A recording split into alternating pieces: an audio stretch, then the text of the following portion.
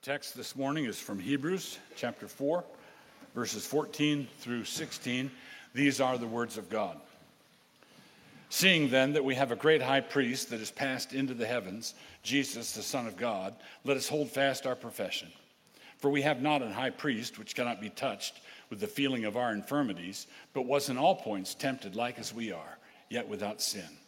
Let us therefore come boldly unto the throne of grace, that we may obtain mercy and find grace to help in time of need. Our gracious God and Father, I pray you'd be with us now. We've gathered around your word. We are trusting that we are gathered in your spirit. I pray that you would teach and instruct us here. We pray in Jesus' name. Amen.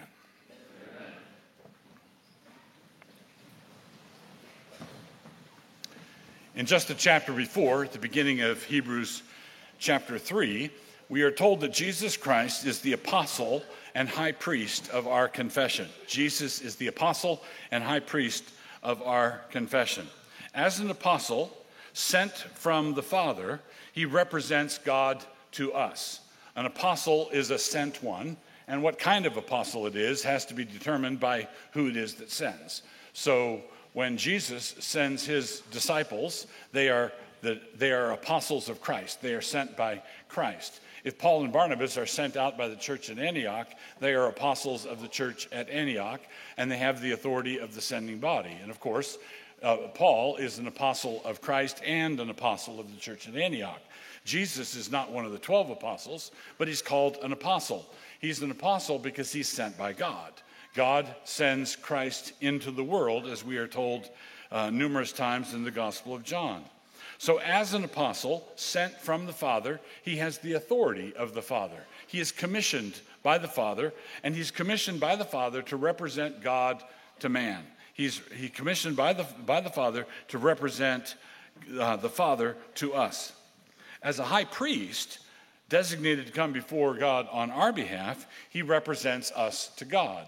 So when it says that in Hebrews 3 that he is the apostle and high priest, what this means is that he represents in both directions. He represents God to man, he's an apostle. He represents man to God, he is our high priest.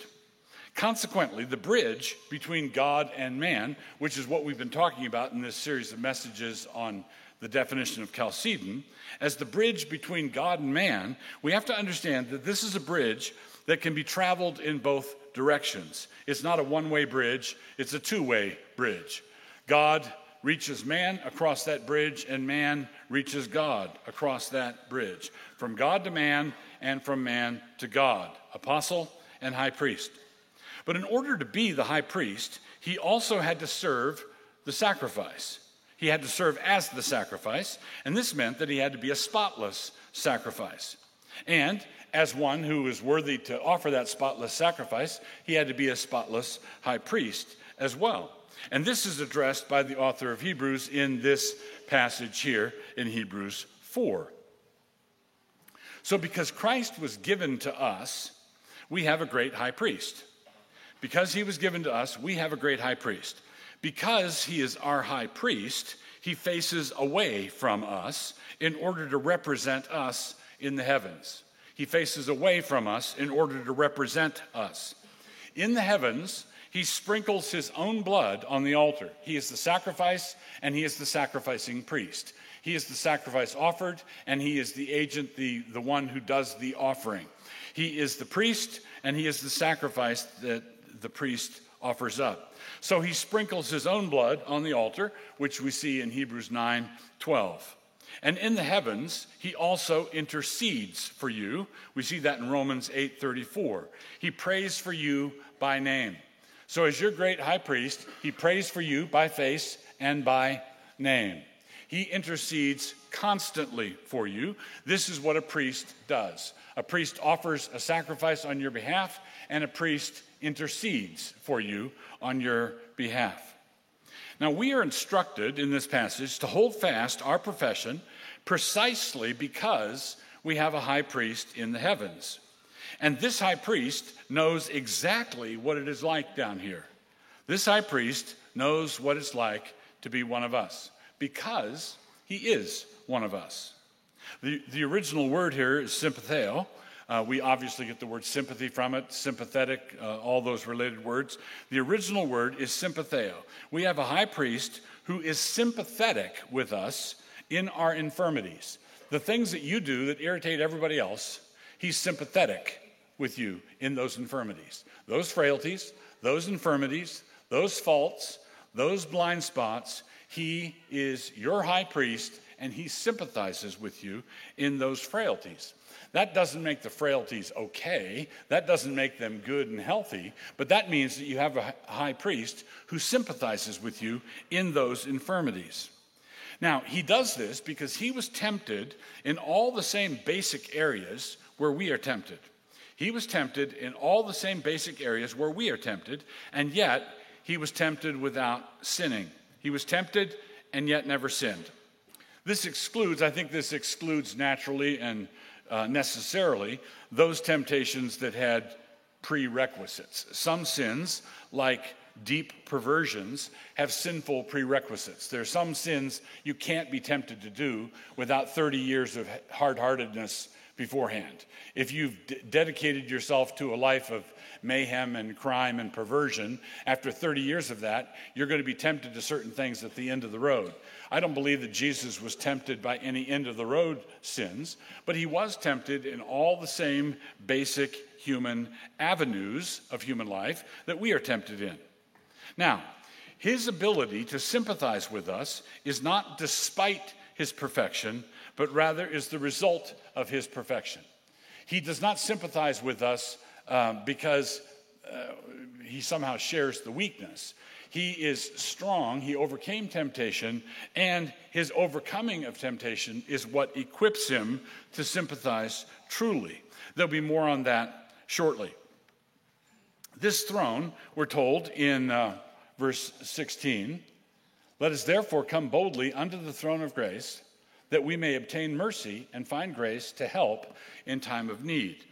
His throne is a throne of grace, not a throne of recrimination or accusation. It is not a throne of condemnation.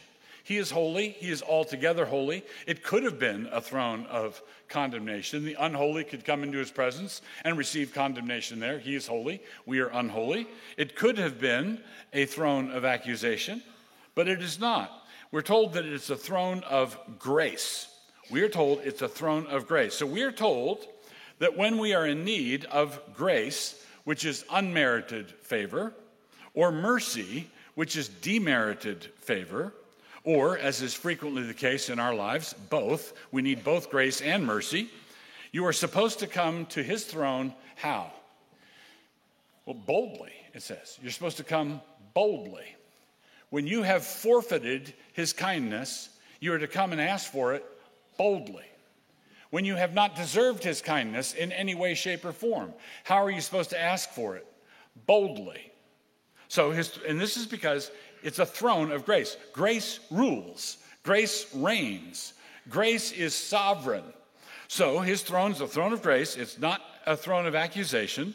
It's a throne of grace. And when you need his unmerited favor, you did not earn it or deserve it, you are to come and ask for it boldly.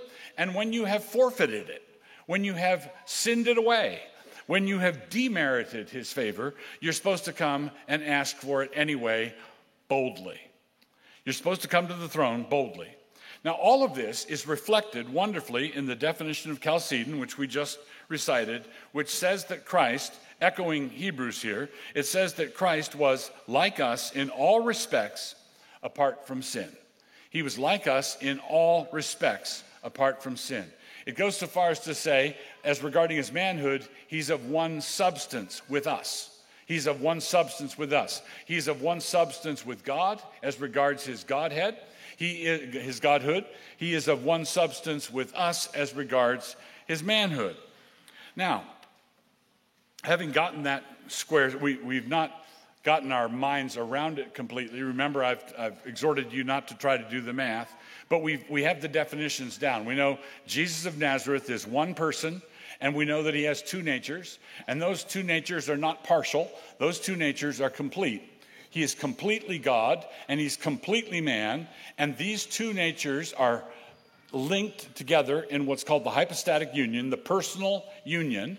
These two natures come together, and in those, the point of union is the person, Jesus of Nazareth.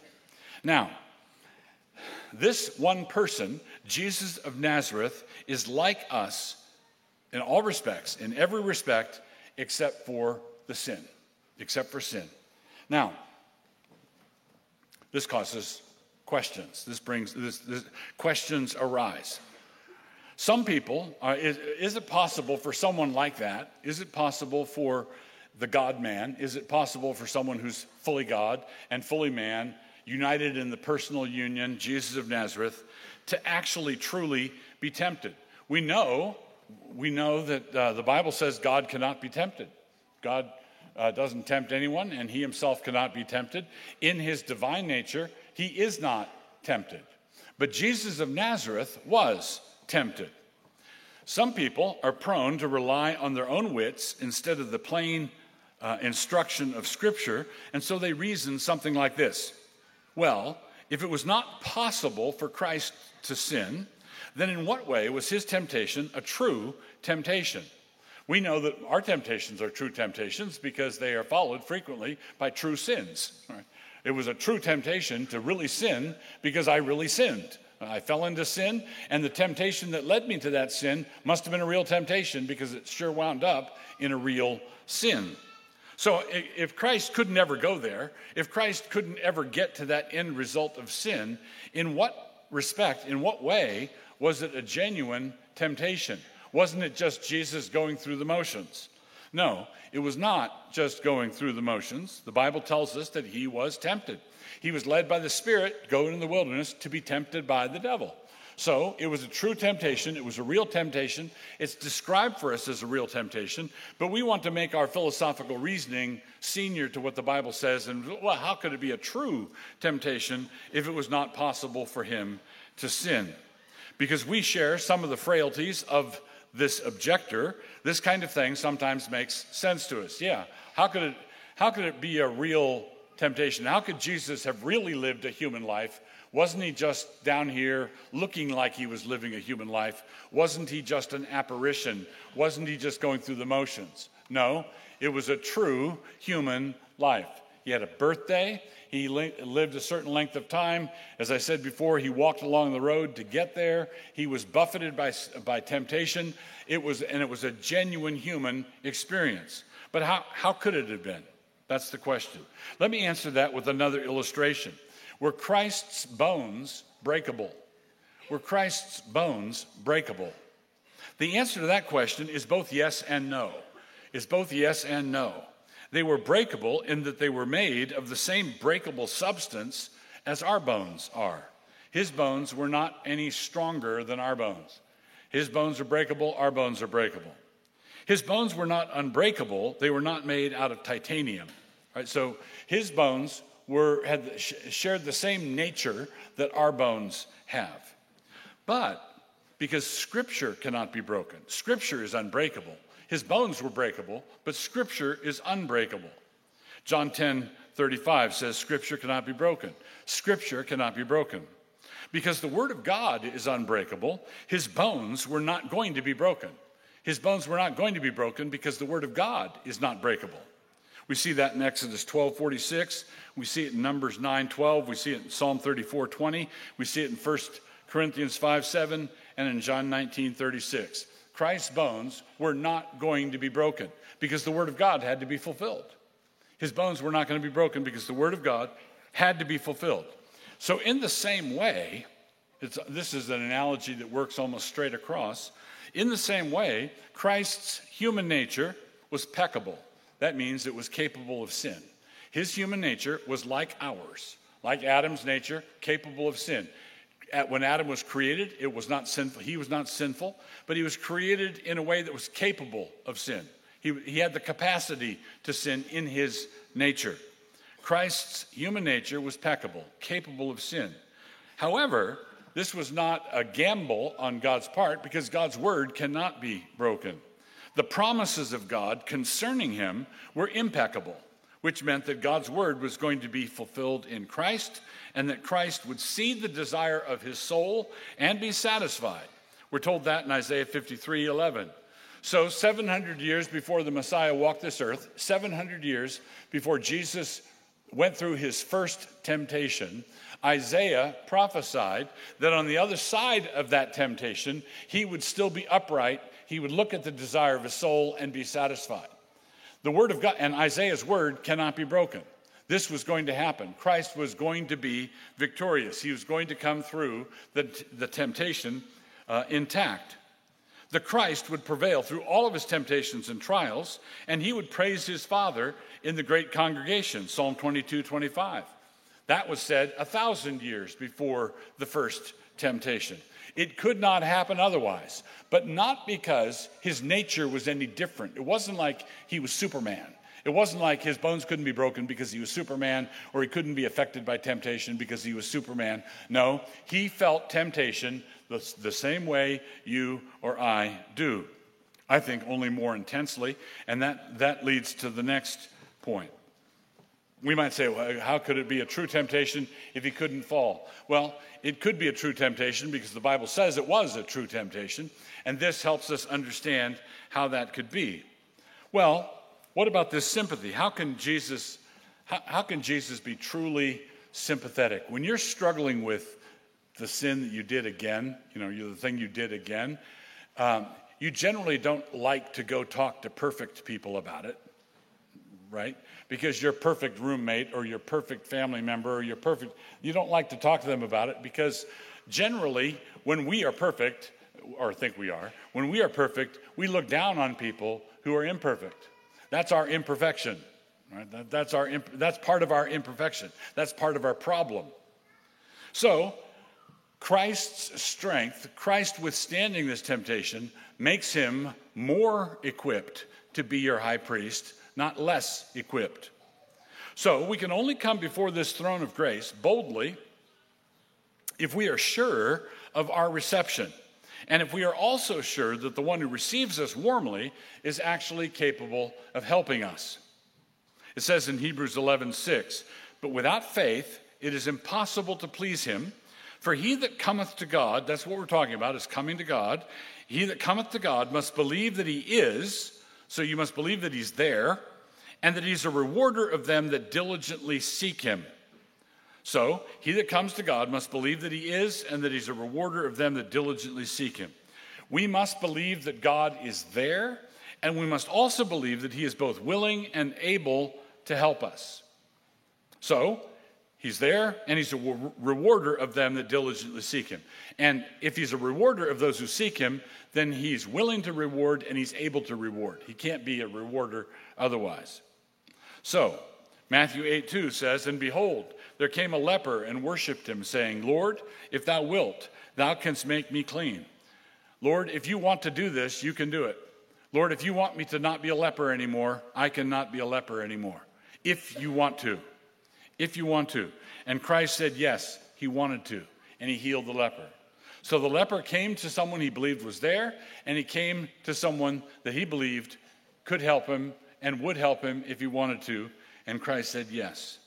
So God is able to help you, and God is willing to help you. God is able to help you, and he is willing to help you. But he's not willing to put us in charge of what constitutes help. Right? In other words, how many times have you prayed for deliverance and you got the deliverance, but not on the timetable that you were looking for? We want it now. You've heard the old joke. I keep praying for patience. Lord, I need patience, and I need it now. I want patience now. Well, God says, no, it's going to take another 3 months at the rate you're going. At the rate you have some things that you need to learn. So we want help. We come boldly to the throne of grace, wanting help from the throne of grace, and God is willing to provide that help, and he does provide that help, but he doesn't do it. We don't whistle him up. We don't make him do things. We can't manipulate him, but we must come to him believing that he's there, and come to him knowing that he's the rewarder of those that diligently seek him. So he doesn't put us in charge of what constitutes help or what constitutes timely help, but he does help. He does deliver. He does intervene. He does undertake on behalf of his people. He does answer prayer. Now, suppose that temptation is the wind and that sinning consists of blowing right over. When you blow over, that's when you sinned, and temptation is the wind. Suppose also that all of us were assigned the task of walking 10 miles in winds that were up to 100 miles an hour. You had to walk 10 miles in hurricane force winds. To make this an illustration with nice round numbers, suppose that 100 of us were told to walk this distance in the wind. 90 of us blew over the moment we stepped outside, right away. And the reason we didn't clog up at the door is we blew down the sidewalk a little bit. All of us stepped outside. 90 of us stepped outside. Then 9 of us walked an entire 3 yards and then blew over. Those 9 who walked the 3 yards are great heroes of the faith, and we write biographies about them. They are the ones who really have it together. They walked through 3 yards. And one of us, Jesus, walked the entire distance. Jesus walked the entire way. 9 of us blew over after 3 yards. The rest of us blew over right away. Now, which of the 100 can be considered a wind expert? Which one of the 100 knows the most about wind? Well, the Lord Jesus knows the most about sin. He knows the most about temptation. He knows the most about all of this. What this means is that Jesus Christ, your high priest, understands you better than you do. He understands your temptations better than you understand them. He understands your sins better than you understand them. He understands you and you do not. The reason you do not is that's how you get your shirt pulled over your head. That's how you get your socks rolled down. That's how you get into trouble. You don't know what's going on. He knows what's going on. He understands it perfectly. And moreover, he doesn't look at you and despise you because of his understanding. Because his strength is not like our strength. When we are strong, when we're stronger than someone else, we tend to look down at and sneer at those who are weaker than we are. But Jesus is truly strong. It's a divine strength, and he doesn't despise the weak. He came into the world for the weak. He came into the world for the infirm. He came into the world to heal those with these diseases. And he's the doctor. He knows more about the disease than you, the patient, know. So when you sympathize with the fellow right next to you, the fellow who blew over the same moment you did, your sympathy is weak and pathetic compared to the true sympathy that Christ has for you and for him, your companion. His sympathy is the stronger for his strength. His sympathy is stronger because of his perfection. His perfection is not a defect. The fact that he resisted temptation in places where you do not resist temptation doesn't make him ignorant. The fact that you blew over, when you're lying there out of the wind on the ground, that doesn't make you a wind expert. That makes you a falling over expert, but even that is shrouded in ignorance. So Christ is truly sympathetic, and his sympathy is extended in all wisdom. His sympathy is stronger for his strength, on account of his strength. His strength does not render him a weak high priest. How could his strength render him a weak high priest? It can't do that. But we sometimes want to assume that true accountability can only be found, true help can only be found with someone who has all the same problems we do. So we hunt people out for accountability groups, like a group of young men with a porn problem, forming an accountability group, drowning swimmers clutching at one another, getting together weekly to say, yeah, I messed up this week. Yeah, me too. Down they all go. That's not accountability. You can't, pooled ignorance is not wisdom. That's not where it comes from. You need someone wiser than you. You need someone stronger than you. You need someone holier than you. And you need someone who likes you. And there's only one of those in the universe. There's only one. Oh. Has it come to that? Yes, it's come to that. So, this is the meaning of Chalcedon. This is perfect man, fully God, one person, Jesus of Nazareth, and he is the one who is your high priest. He is the one. Now, we've considered the person and work of Christ. The person of Christ was the result of the great miracle that was wrought by the Holy Spirit 9 months prior to Bethlehem.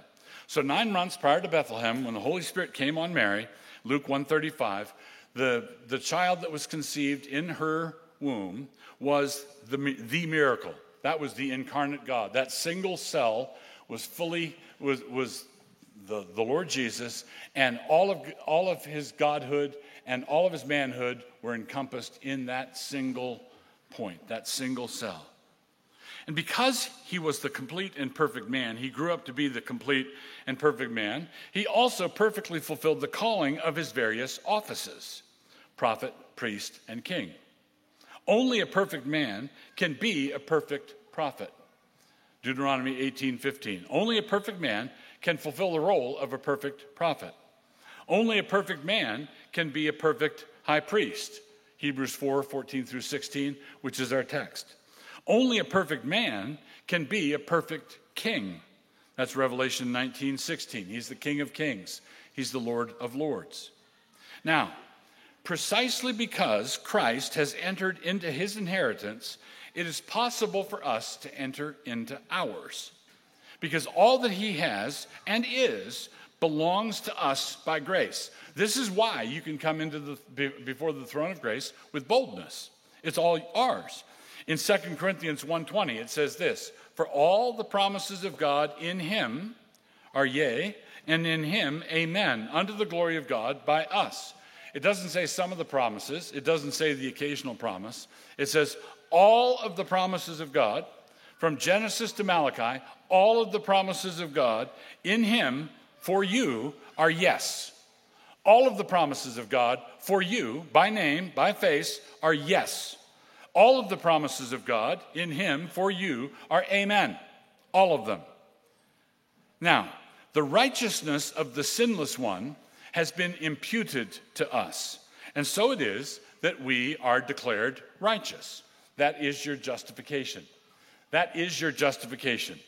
God made him who knew no sin, 2 Corinthians 5:20. God made him who knew no sin to be sin for us, that in him we might become the righteousness of God.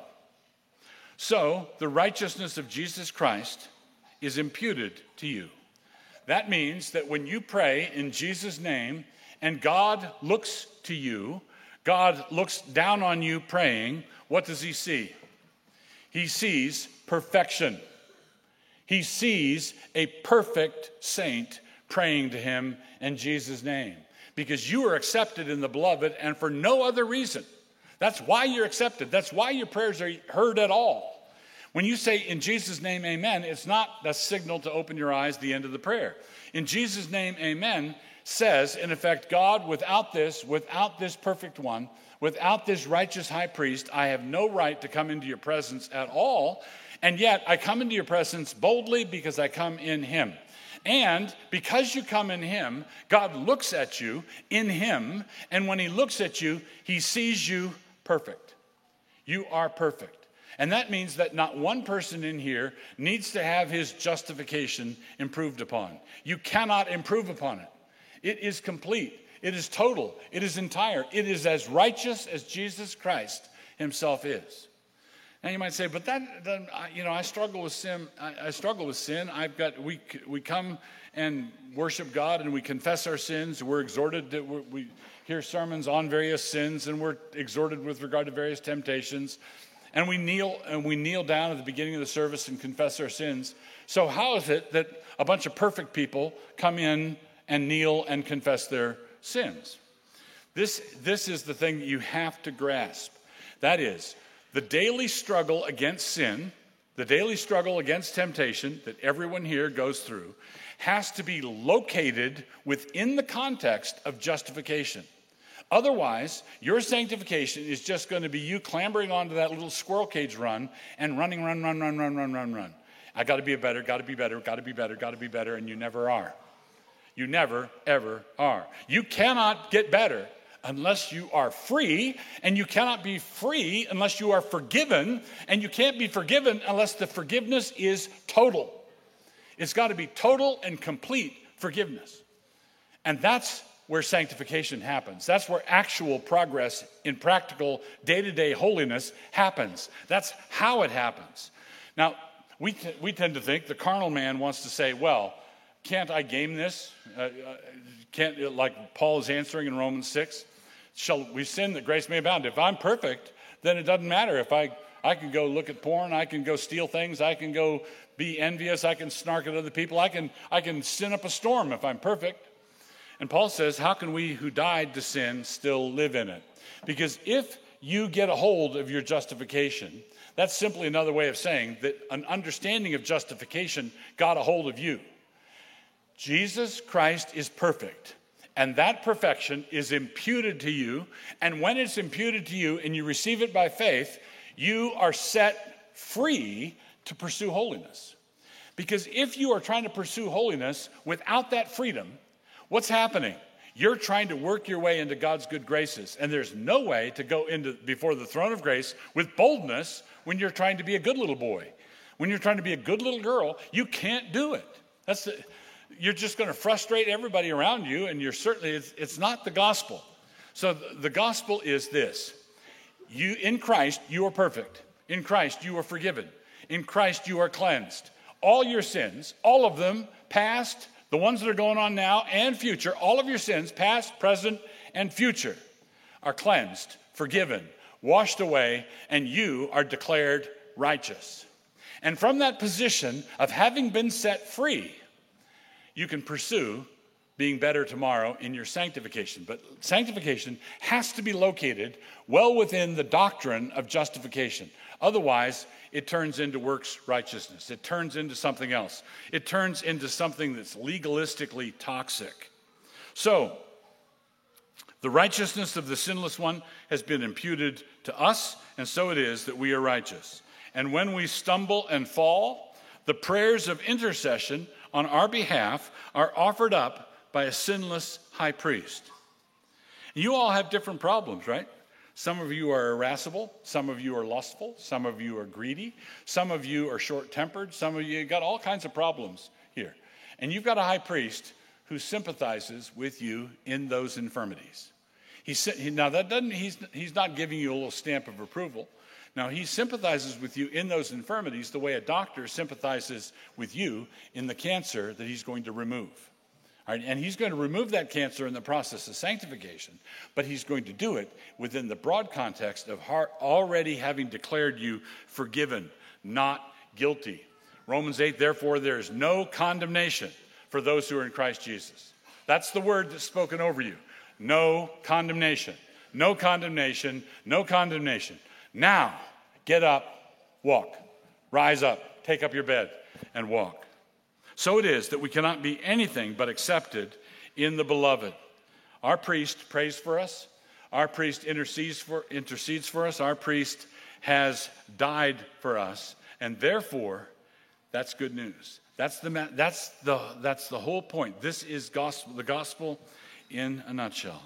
Our Father, gracious God, we thank you for the kindness that you've shown to us in this gospel. We thank you for what you have done for us in and through it. Father, as we seek to get our minds around it, as we seek to understand this at a deeper level, I pray that you would equip us and help us. Father, we pray now using the words that Jesus taught us to pray, saying, it isn't just a happy accident that Christ was born in a town named Bethlehem, which means house of bread. If a movie studio got this script, they'd likely pass on it for being too on the nose.